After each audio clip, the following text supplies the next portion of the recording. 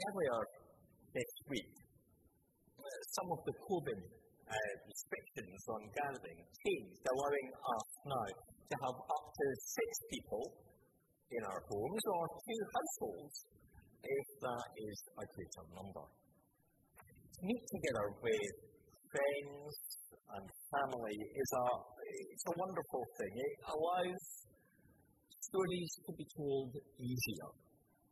It allows body language to be seen and that extra emphasis that we can't always get over the telephone. These meals can be shared and a general sense of oneness, of being together. When people are together, they can achieve more than by themselves. And so, of course, in a wedding ceremony, the minister, such as myself, often recalls the words from Ecclesiastes 4, where it speaks of the strength of 2 people compared to 1. And then says, a cord of 3 strands is not quickly broken. Before we usually reflect that the third strand in a marriage should be God. Our passage today tells of Pentecost and the birth of the church. And it tells us of what difference God makes when we are together. Now, of course, today we are not all gathered in one place. But that does not mean we are not one. And if we were all here in the building, it doesn't mean that we are one. But being together is more than a physical presence, isn't it? Because it's about God's powerful spiritual presence, connecting us as one to be His people. The people who seek His purpose and do His will. That we are joined by the Spirit brings a harmony of purpose, assuming that we are open to His leading. The disciples were a bit of a ragtag bunch. And we see at various times in the Gospels that they were occasionally in disagreement. They tried to put one over on each other. They even asked Jesus to pick his favourites.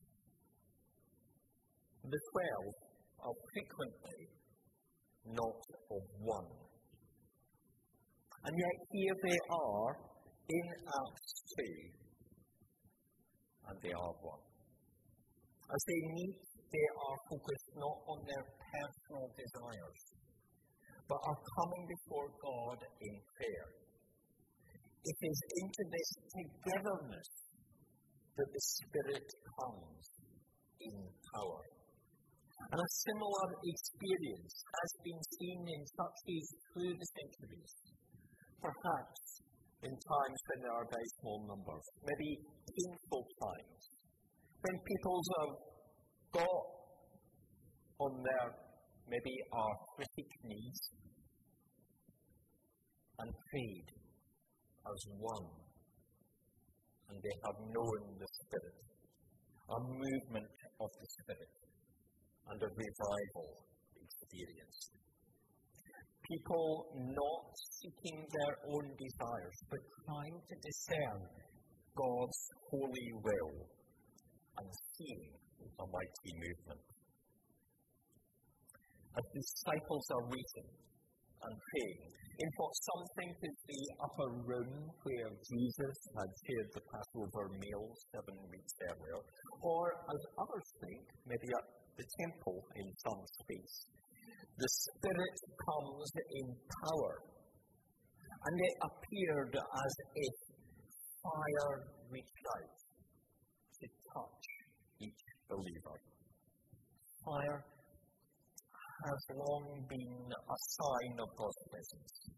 Be it the flames that do not consume the bush, as Moses is called, the pillar of flame that guided the Exodus journey, the chariot of fire that carried Elijah heavenwards, or the fire that provided the coal in Isaiah's vision, which touches his lips, forgiving and preparing for his future. It is perhaps this last imagery that the disciples' encounter connects with. The tongues of the Spirit's fire bless the disciples with tongues to talk in many different languages. The Holy Spirit in this way gives birth to the church and equips the church to be the church, God's people. The noise they make attacks those who are in Jerusalem, but whose homes are in every possible compass bearing. They come from all directions. The place names speak of the whole Mediterranean, Greek, Roman, Jewish community. And also relates well to the dispersal of Noah's sons in Genesis 10. That dispersal was just before the account of the Tower of Babel, where the Lord says, if as one people, speaking the same language, they have begun to do this, then nothing they plan to do will be impossible for them. Humanity were then scattered to reduce their capability. But at Pentecost, as many languages are spoken, as people come to be one in Christ and led by the Spirit,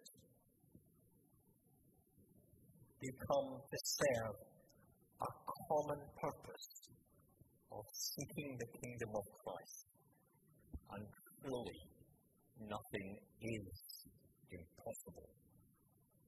We need to keep that in mind as we journey into the future. Nothing that is God's will and that we work on as one with His Holy Spirit is impossible. Nothing. The old Jerry Anderson puppet show, Stingray, which was the predecessor of the Thunderbirds, used to have in its opening sequence a voiceover that said, anything can happen in the next half hour. Though actually in the show, usually a baddie would be getting up to something fishy and would get caught. That's usually what would happen in the next half hour. The reality is, however, when the people of the church are inspired and equipped and led by the Holy Spirit, anything truly can happen. And we must not put our earthly limits on possibilities, but instead, as the prophet said, the prophet Joel that I quoted at the beginning, dream dreams and see visions. The crowd are confused by the noise. Not the rushing wind, but the voices speaking their own languages.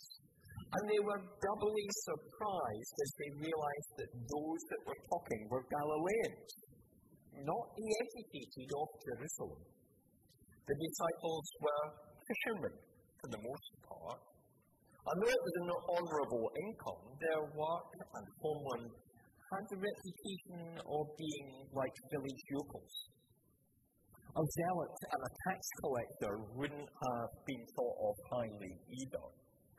These are not well-travelled people, not folk with an opportunity to learn a new tongue. Whereas the crowd that have travelled great distance, hundreds of miles, even thousands for some, on their religious pilgrimage, are wealthy, are educated. The cost and time of the journey suggests that these are businessmen, businessmen that are ready to look down their nose at the